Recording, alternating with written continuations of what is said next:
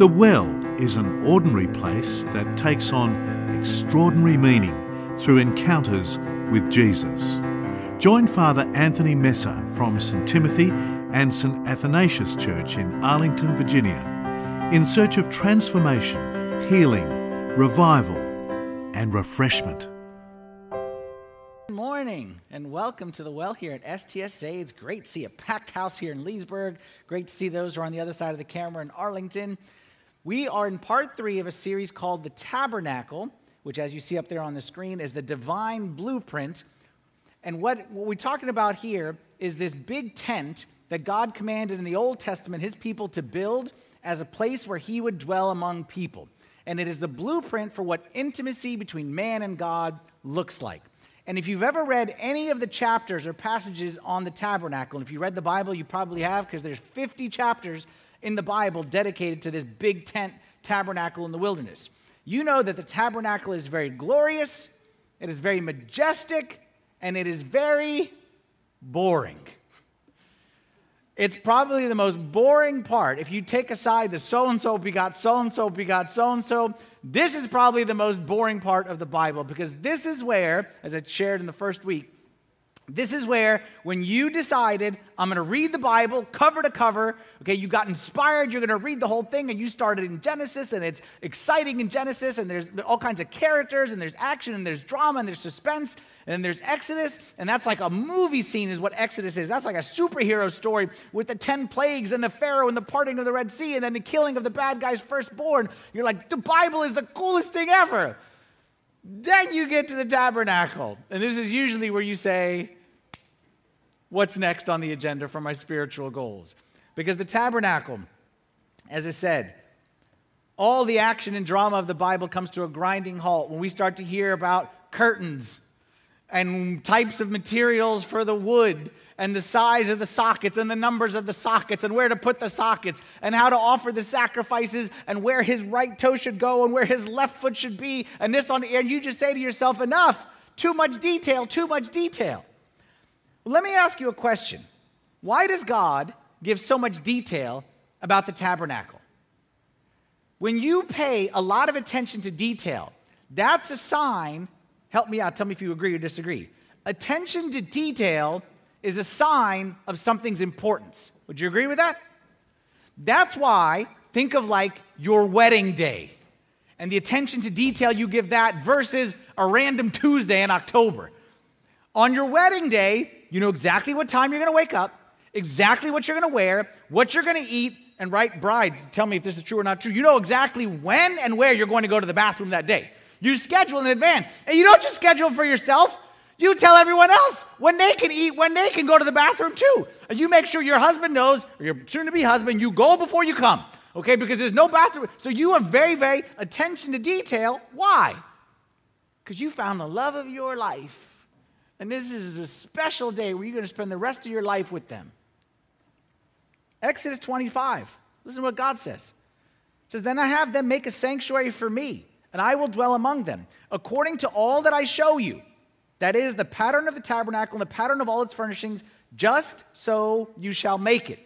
And this begins the 50 chapters of dedication to every single little detail about the tabernacle. That shows the importance of what God is describing, because the tabernacle, talked about in the first week, is all about communion between man and God. The tabernacle is a foreshadowing of our heavenly wedding to come. So because of that, God says, bear with me. I'm going to give you a few details right here, but it's only because of the importance of this sacred event that's taking place. So last week, we started, okay, here's a picture of the tabernacle, and we talked about how the tabernacle kind of has two meanings. The tabernacle can mean this whole compound, this whole area that's fenced in, but the tabernacle proper is actually the tent thing that's at the right side of the screen right there. So last week, we started with the first section, the outer courtyard. And the outer courtyard, we looked at 3 items in the outer courtyard. First was the gate, second was the bronze altar, third was the bronze laver, okay? First was the gate. We said that this whole perimeter, 150 feet by 75 feet. This whole perimeter has only one gate in. It goes against every fire code, violates all the rules. There's only one gate in. And the lesson there was very, very simple. That there's only one way to God, and God sets the way, not me. We are not rule makers, we are rule obeyers. We talked about that last week. Second, we looked at the altar right there as soon as you walk in, the altar of sacrifice.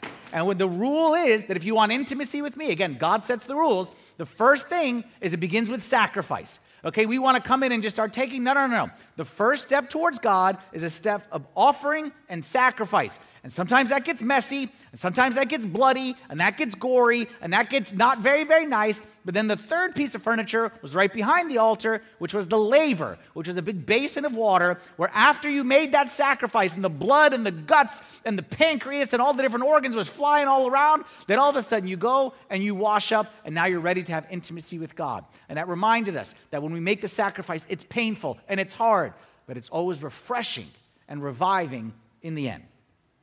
That was last week. Today we're going to go inside the tent.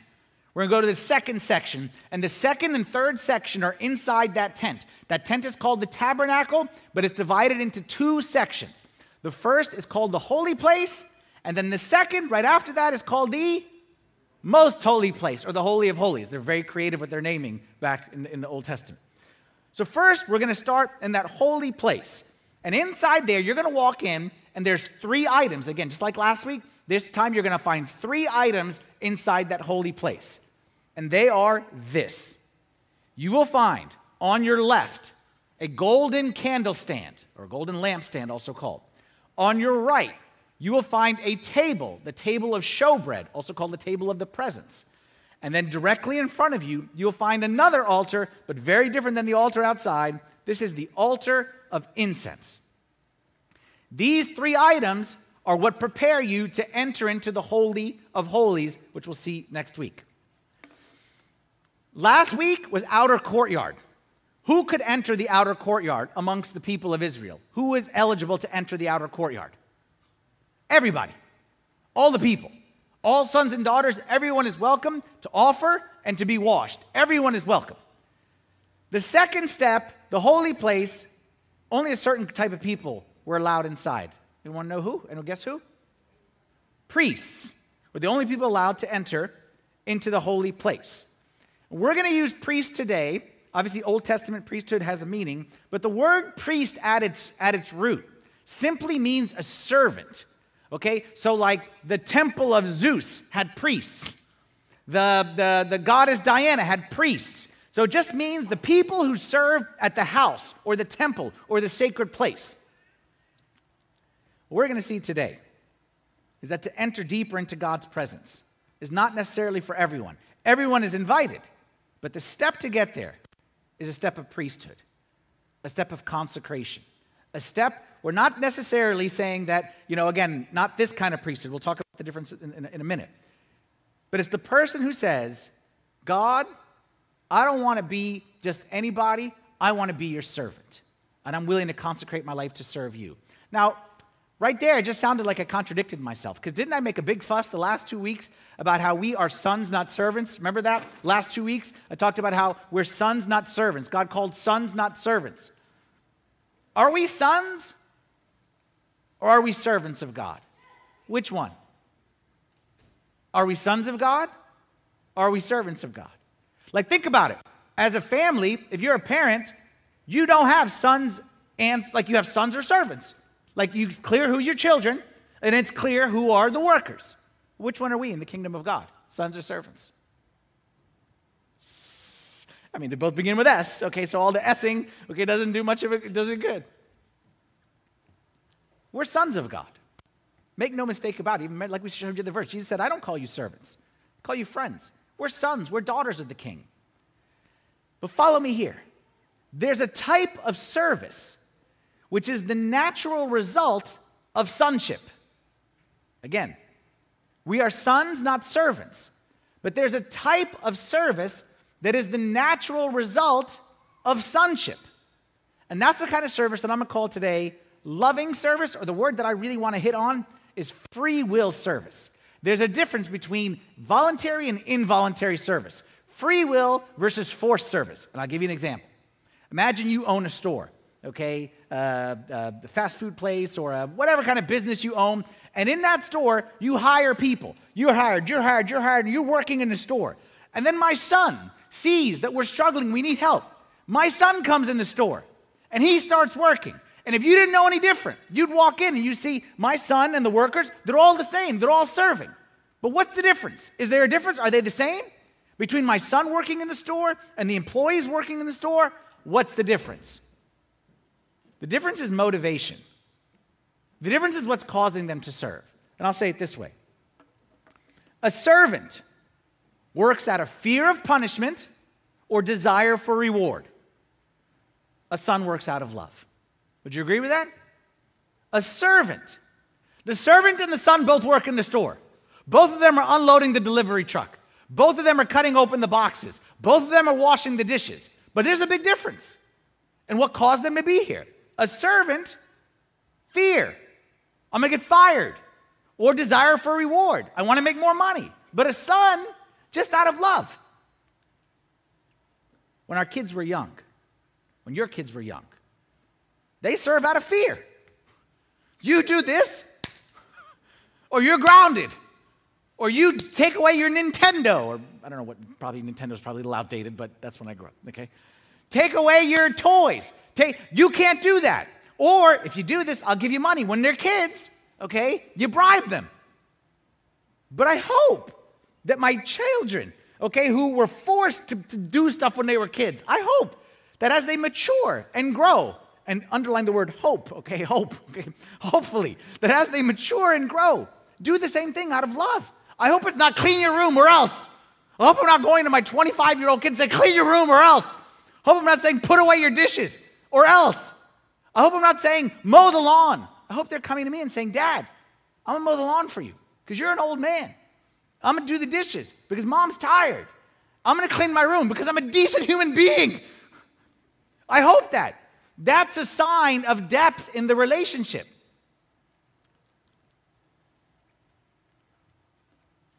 Same tasks, different motivation. 1 John chapter 4, verse 18 says it this way. It says, there is no fear in love, but perfect love casts out fear. The beginning we serve out of fear, but perfect love casts out fear. It's a development. It's a greater depth. Because fear involves torment. But he who fears has not been made perfect in love. We love him because he first loved us.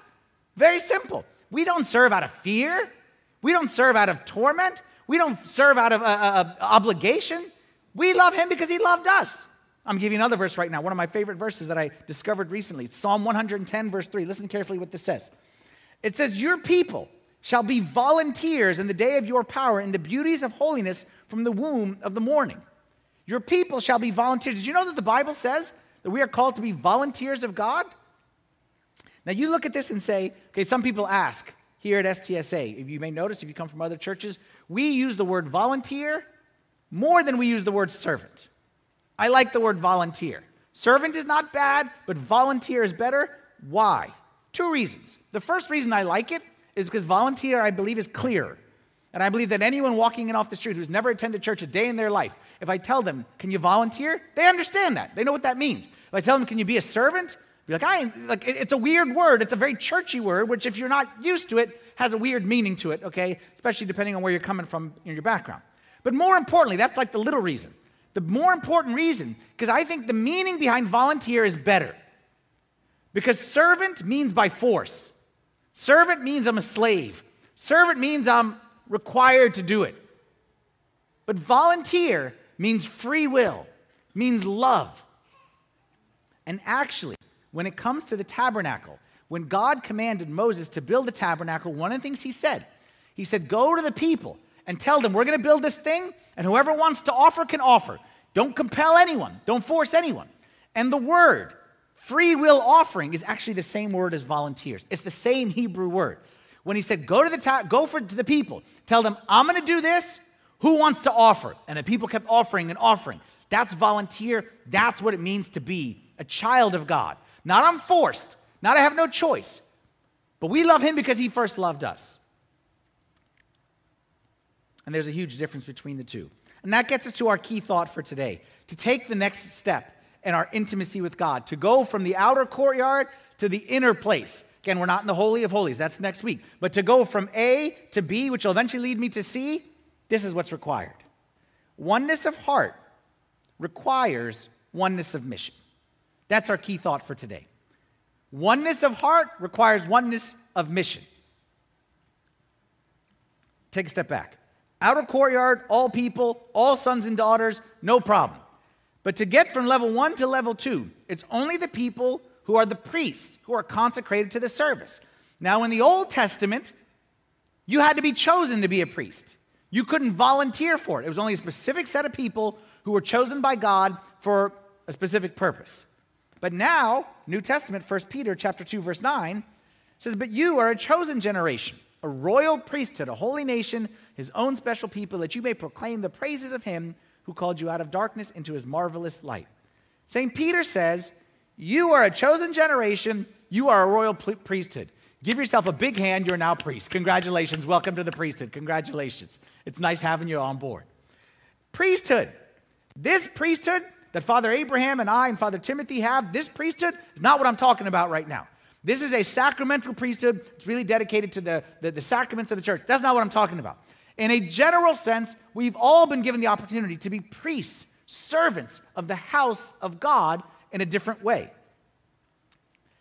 Doesn't mean that you're dressed in a black robe, monk, nun, priest, anything like that. What it means is that you say, God, I belong to you. My time belongs to you. My energy, my finances, everything that I have is consecrated to you. Use me, Lord, as an instrument, as a tool in your hand to do whatever it is that you want. That's a necessary step to greater depth in your relationship with God. You know why? Because the principle is this. There's a connection between my intimacy with God and my consecration to his mission. You may try to resist it. You may seek intimacy with God without consecration to his mission. I don't want to do that. I don't want to live I want to do my own thing, but I want to be really close to God. Doesn't work that way.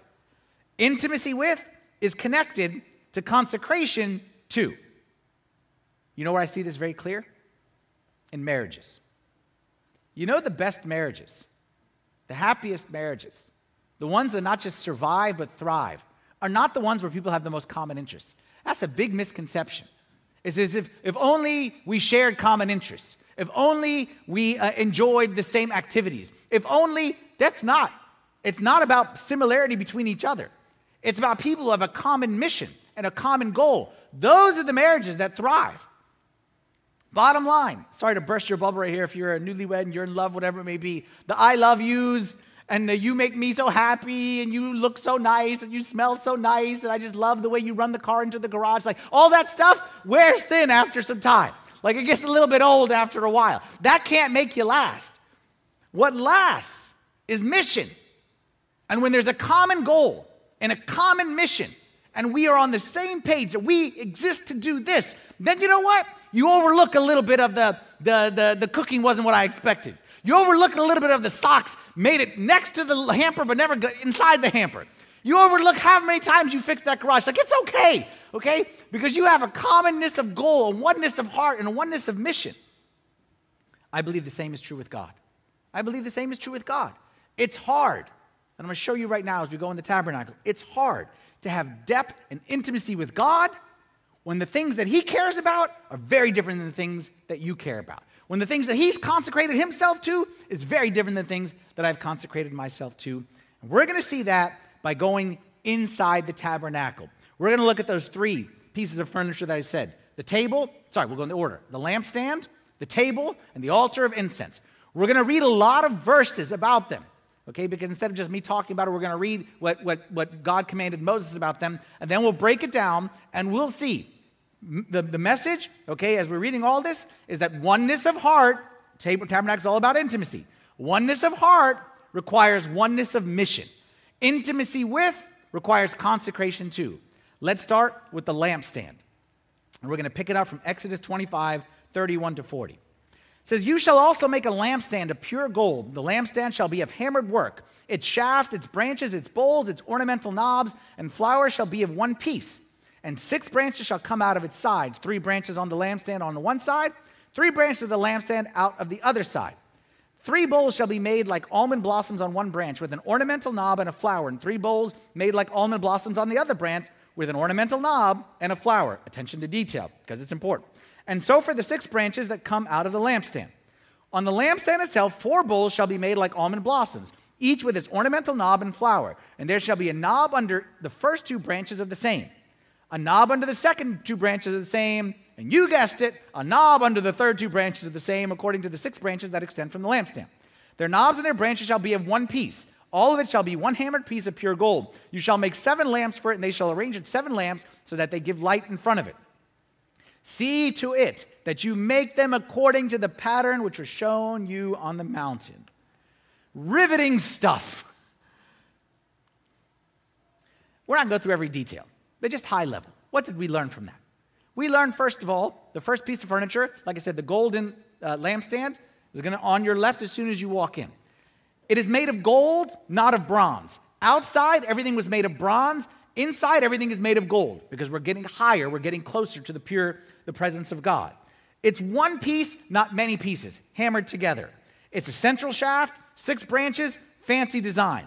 The estimated weight of this lampstand was 90 pounds of pure, solid gold. Anyone want to guess how much 90 pounds of pure gold would be worth today? $2.7 million. That's the weight of this thing and the magnitude of it, 90 pounds. Twice a day, the priest would go in, and he would make sure that this lampstand was burning continuously at all times. Symbolism of this, very easy. Jesus as the light of the world. This was the only source of light inside. There was no windows. So if there's no light, there's darkness, and in darkness, everything goes bad. Also, we can see with everything here in the tabernacle, as I told you all, the tabernacle is a symbol, it's a foreshadowing or a type of Christ. It's also a type of the church, also a type of St. Mary as well. But Christ, light of the world. Church, okay, if you know the midnight praises that we sing every Saturday night, we talk about the golden stand, the candle stand. And it says, they liken the golden candlestand to the church and its 7 lamps to its 7 orders. Don't all say it at once, okay? They liken the golden candlestand to the church and its 7 lamps to its 7 orders, because it was seen as a type of the church, which is, again, light to the world. And this is why in church today, every church service always has candles burning. You see the parallel. Now we'll get to the second piece of furniture, the table.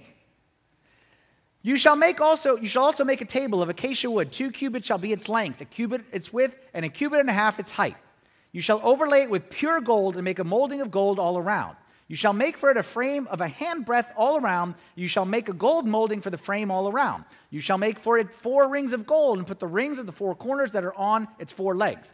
The rings shall be close to the frame as holders for the poles to bear the table.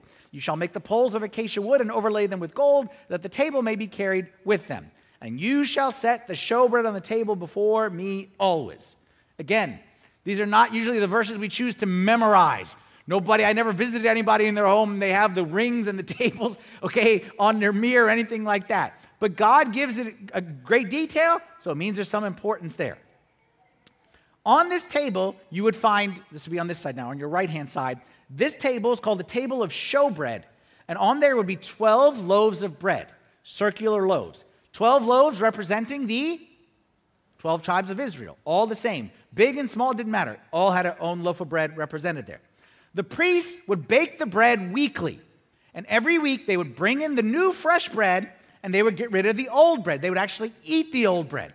Now, what do you think would happen to 12 pieces of bread that sat in the middle of the desert with no AC and no any kind of control, and you just left them there for a week? What would you discover when you came next Sunday or whatever day they came?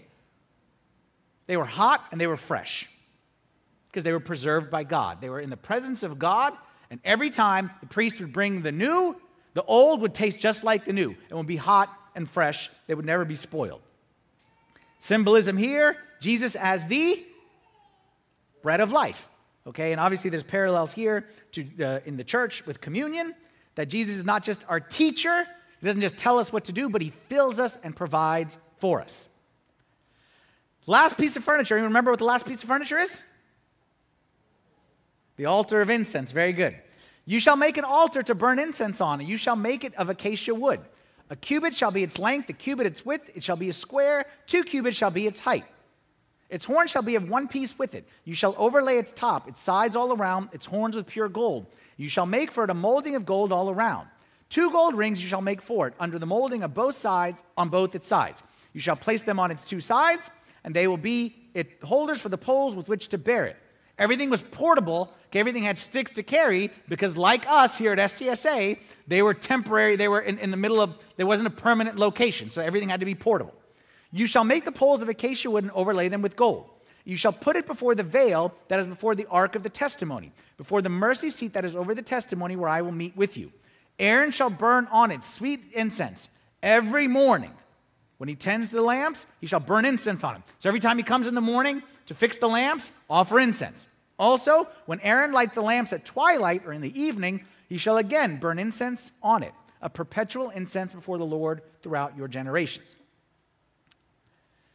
Outside, there was an altar. It was the bronze altar. It was big and it was huge. Inside is this golden altar, and it's much smaller. Why? Because that had what on top of it? What was on top of the bronze altar? What did they do on the bronze altar? Animals. Okay, so that had to be big and huge. No animals offered on this. The sacrifice here is incense. And the incense was offered every morning and every evening. What in the church reminds you of that? What does that remind you of in the church today? Because we do the same thing in the church. Every morning and every evening, we have a raising of incense. Not just, we usually, like now we do it only when we have a liturgy. So we have a liturgy on Sunday morning. So on Saturday night, we have raising of incense on Saturday night vespers. And we come early on Sunday morning, matins, raising of incense. It's probably before most people get here, so you may not know what I'm talking about, but trust me, it's there. But that actually doesn't need to be connected to the liturgy. Every evening you can pray a vespers, and you should pray a vespers. And every morning you can pray a matins, because it's a raising of incense, which came from there. And the incense, the symbolism there, okay, the bread was Jesus is the bread of life. The light was Jesus' light of the world. What's incense represent? Prayers. Because incense is visual. That every time, okay, I've been a priest a long time, and every time I put incense in the thing, every time what happens when you put incense in the burning coal is the smoke goes up. So incense is always a picture of us, for us, of prayer. And the most important role was not Jesus. Okay, Jesus is bread of life. Jesus as light of the world. But Jesus also as the intercessor and the great high priest who prays for all of his children. That's the details. Now let's go back and let's learn the lesson that God wants us to learn from each one of them. And the lesson of these is very simple. It's one lesson, which we'll give 3 applications for based on each one. The lesson of each of these items of furniture is who Christ is. Christ is light. Christ is bread. Christ is priest. It's who Christ is, but it's also who we are called to be. Because we're talking about priesthood, oneness of mission, consecration. So with each of these, it's who he is and who we are called to be when we unite with him. So let's start with the light of the world. Jesus is the light of the world.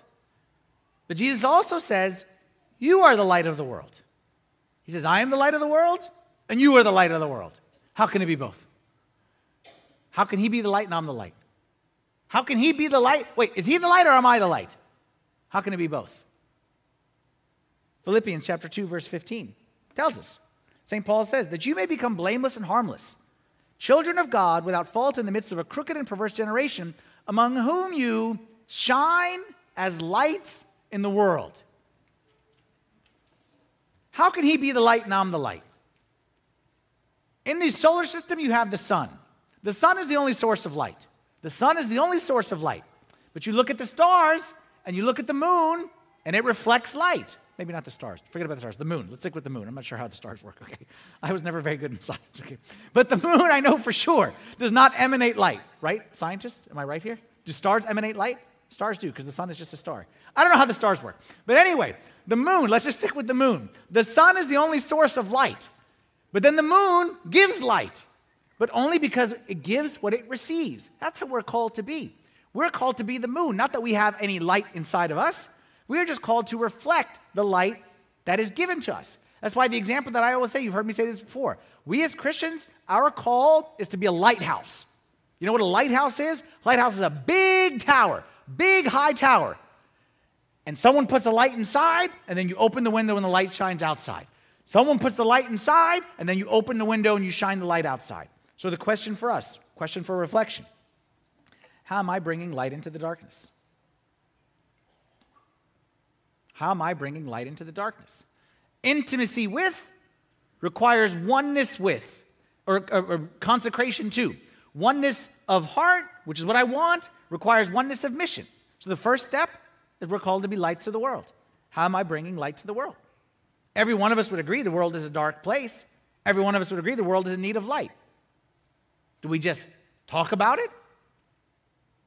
The easiest thing to do is talk about darkness. Curse the darkness. Avoid the darkness. Say how bad it is out there and how someone needs to fix it, and wait for the election for somebody to fix it, or wait for somebody to pick up and do something. That's the easiest thing in the world. But that's not what Jesus did. Jesus, as we say in the liturgy, as it says in the scripture, a people who sat in darkness have seen a great light, because the world was very dark. And I've said this before, if you think the world is dark today, I promise you it was darker back then. What did Jesus do? He attacked the darkness by light. He shone the light, and he went straight in. And he brought, what does light do? When light goes in darkness, it gives clarity. This is the path. Light gives understanding. It answers questions. Light brings hope. That's why the expression, the light at the end of the tunnel, something everyone's looking for. Light takes darkness of despair. Like, are we the people? The world is full of despair. The world is full of hopelessness. Hopefully, we're the people that come into those situations, and our trust in God, our gratefulness to God, our consecration to Him and to His eternal mission, and our desire for His heavenly kingdom comes in that darkness and brightens up the day. Is that you? Like, be honest with yourself. You don't got to answer to me. Are you a source of light? Are you a source of light in your work? Are you a source of light in your neighborhood? Are you a source of light, watch this one, in your house? Because some of us, at least maybe our spouses or our children might say, are a source of darkness in our house. And I've heard people say, they're at home when everything's nice, the garage opens and they cringe at what's coming in because they don't know. Are we light or are we darkness? Jesus calls us to be light. In case you're wondering how you get that light, simple. If I go stand outside in that sun, I see right out that window, it's nice and bright out there today. I stand out in that sun for 5 hours. Am I going to come back looking the same way? No, I'm going to be filled with light. Probably might have skin cancer as well, but you know what I mean? Like when you stand in the light changes you. And if you want to be filled with the light of God, if that sun, the S-U-N sun, can change the way I am after 5 hours, how about just 5 minutes with the Son of God? The Son of God is much stronger than that sun up there, which I don't know anything about. I already proved that. Time in His presence should transform us to be like Him. That's the light. That's the candle stand. The second piece of furniture was what? What was on the right side? I can't remember. What was on the right side? What was on the right side? The table of showbread. So the table of showbread, we said Jesus is the bread of life. Nourishment. Here's our question for reflection. How am I a source of nourishment for hungry souls? And notice my question is not am I? Am I a light in the darkness? Am I a source of nourishment? No, my question is how. Because it's not whether or not I should be. I am. But how? How am I a source of nourishment for the hungry? Everyone out there in the world, you don't need me to tell you this, everyone out there is hungry. Everyone out there is striving. Everyone out there is in need of something, looking for something, thirsting for something. And we have it. So my question to you, how are you nourishment for hungry souls? Time in your presence. Did you know this? Time in your presence. Hungry people should spend time with you and should leave feeling nourished. Did you know that? Not condemned, not feeling worse, should leave feeling nourished and satisfied. True story. A lot of our young people moved into college this past week, okay? And I know people are still going away to college and things like that. And one college student was telling me about their first week on campus, and he told me a story that I thought would be nice to share. this person, okay, they didn't know their roommate before, and they met them on campus, okay, and, our kids are great kids, okay, and sometimes, when you are raised in a great way, and then all of a sudden, you go out there, and the world is a very scary place, and the place is very, very different. So this student found himself with a nice roommate, but he found a surprise for him on the third night when he went back to his room. His roommate had a girl in the room, and it was nighttime. And his roommate asked him, how long are you going to be? Are you going to be here? And he was not nice and everything like that. But basically, his roommate was saying, and this student was troubled. The student found himself saying, I don't know why I came here, because this is a weird environment. And now I'm in a place, and he felt uncomfortable. But what he did is he went and gave the guy his privacy, and he prayed. And he said, God, use me. God used me, that's free will. That's free will offering. That's not service. That's volunteer. That's saying, God, I could just be angry at this guy. I could complain, and I could. But he prayed, God, use me. He went back to his room after hour, I don't know how much time. And the end result was he had a conversation with his roommate. He didn't say anything about the girl. They didn't say anything about the rules of the room, and you can't, whatever it is. They had a conversation about the church. He talked to him about orthodoxy. He told this friend that his desire is to be set apart for God. His words, not mine. Desire to be set apart. We've got to hear in quotes. What college student says that? My desire is to be set apart. Who says that to a guy who just had the lady friend in there? Do you know the result of this? He said they spent more than an hour chatting. And the student, wanted to go to sleep. It was the roommate who just had the time of his life.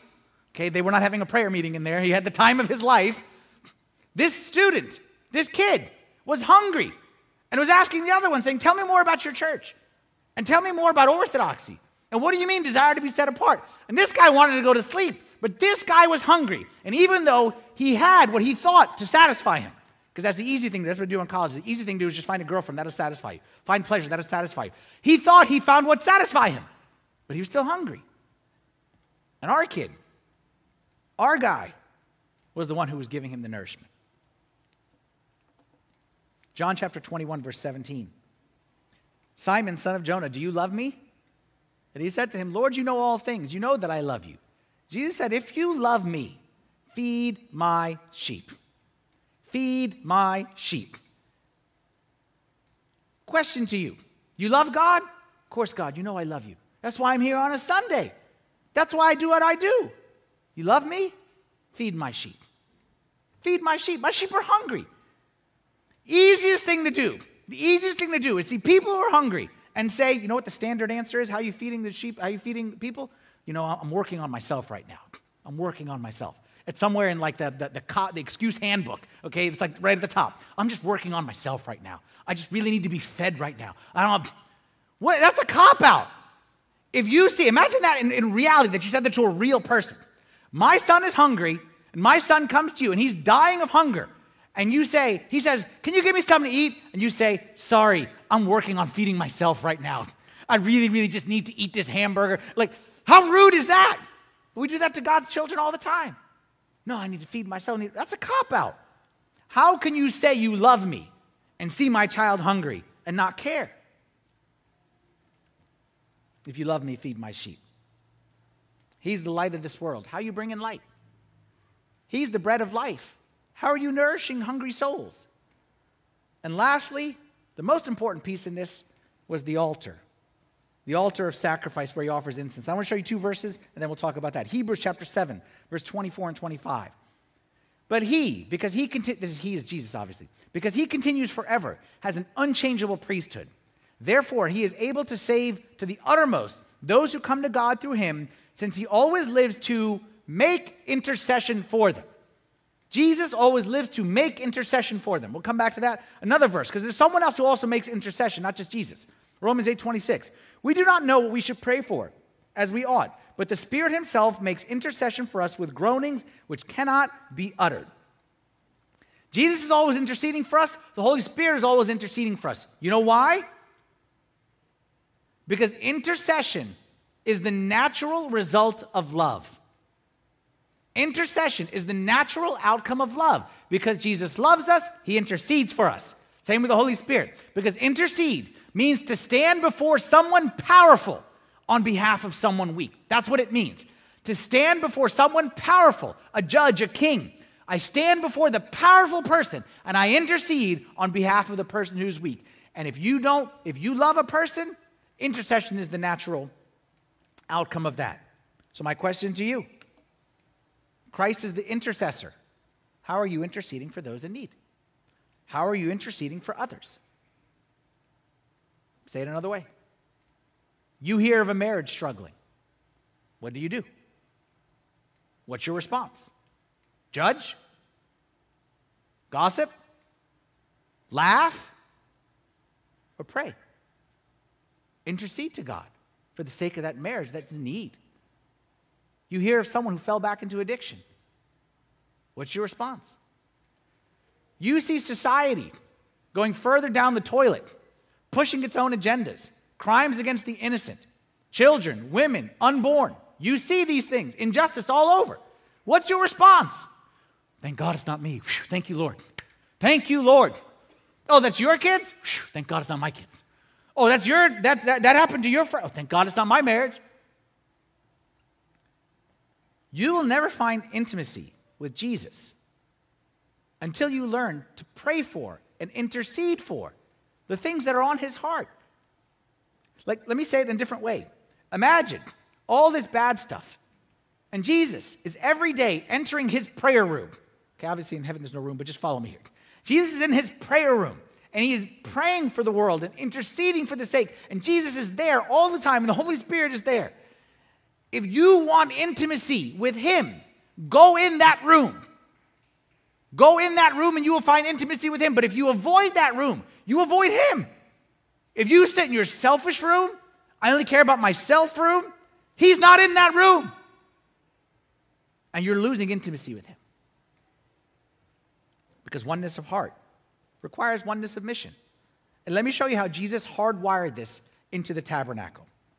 When Jesus talked about Aaron the priest going into the holy place, he said, "So Aaron shall bear the names of the sons of Israel on the breastplate of judgment over his heart."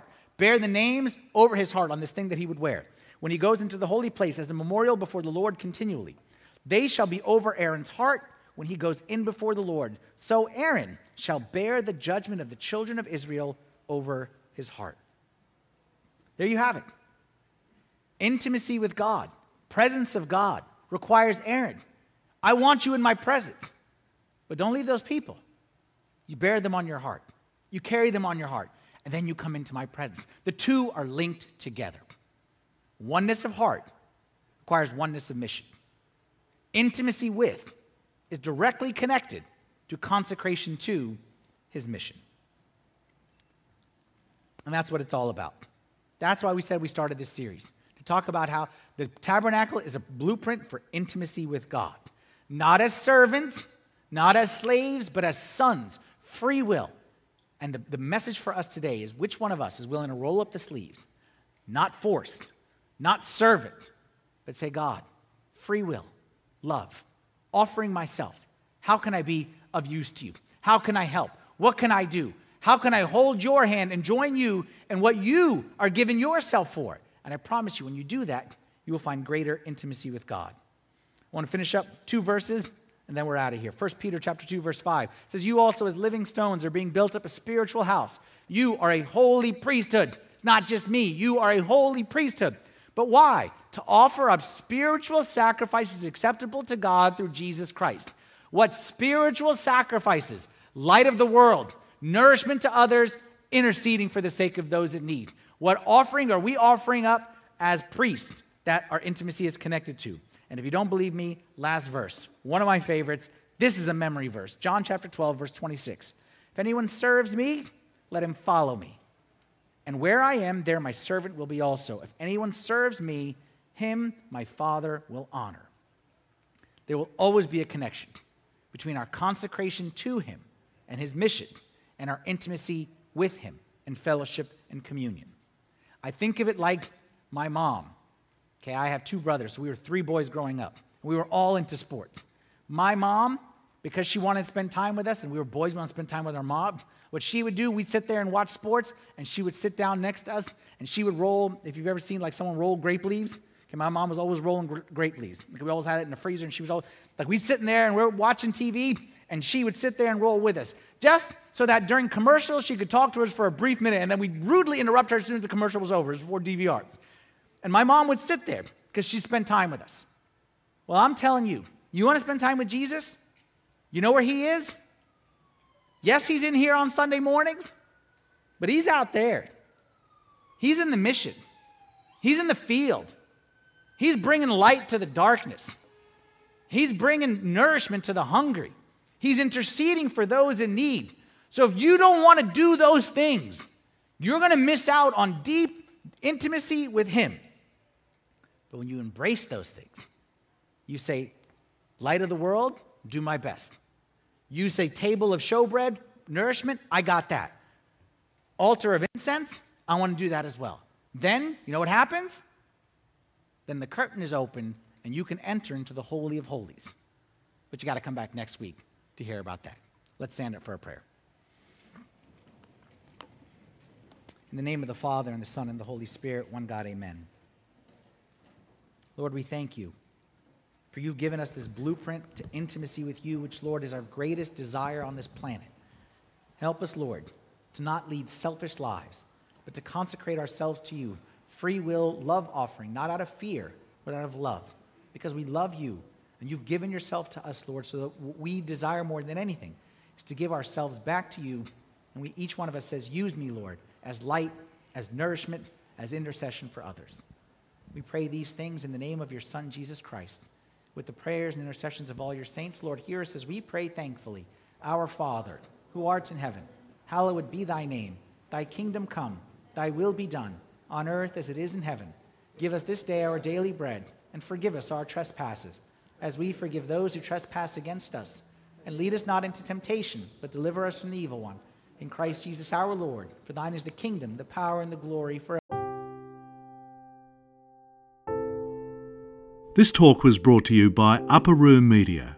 We hope that this talk has, through the grace of God, touched your heart, and we pray that it will not only inform you, but will also transform you and your life with Christ.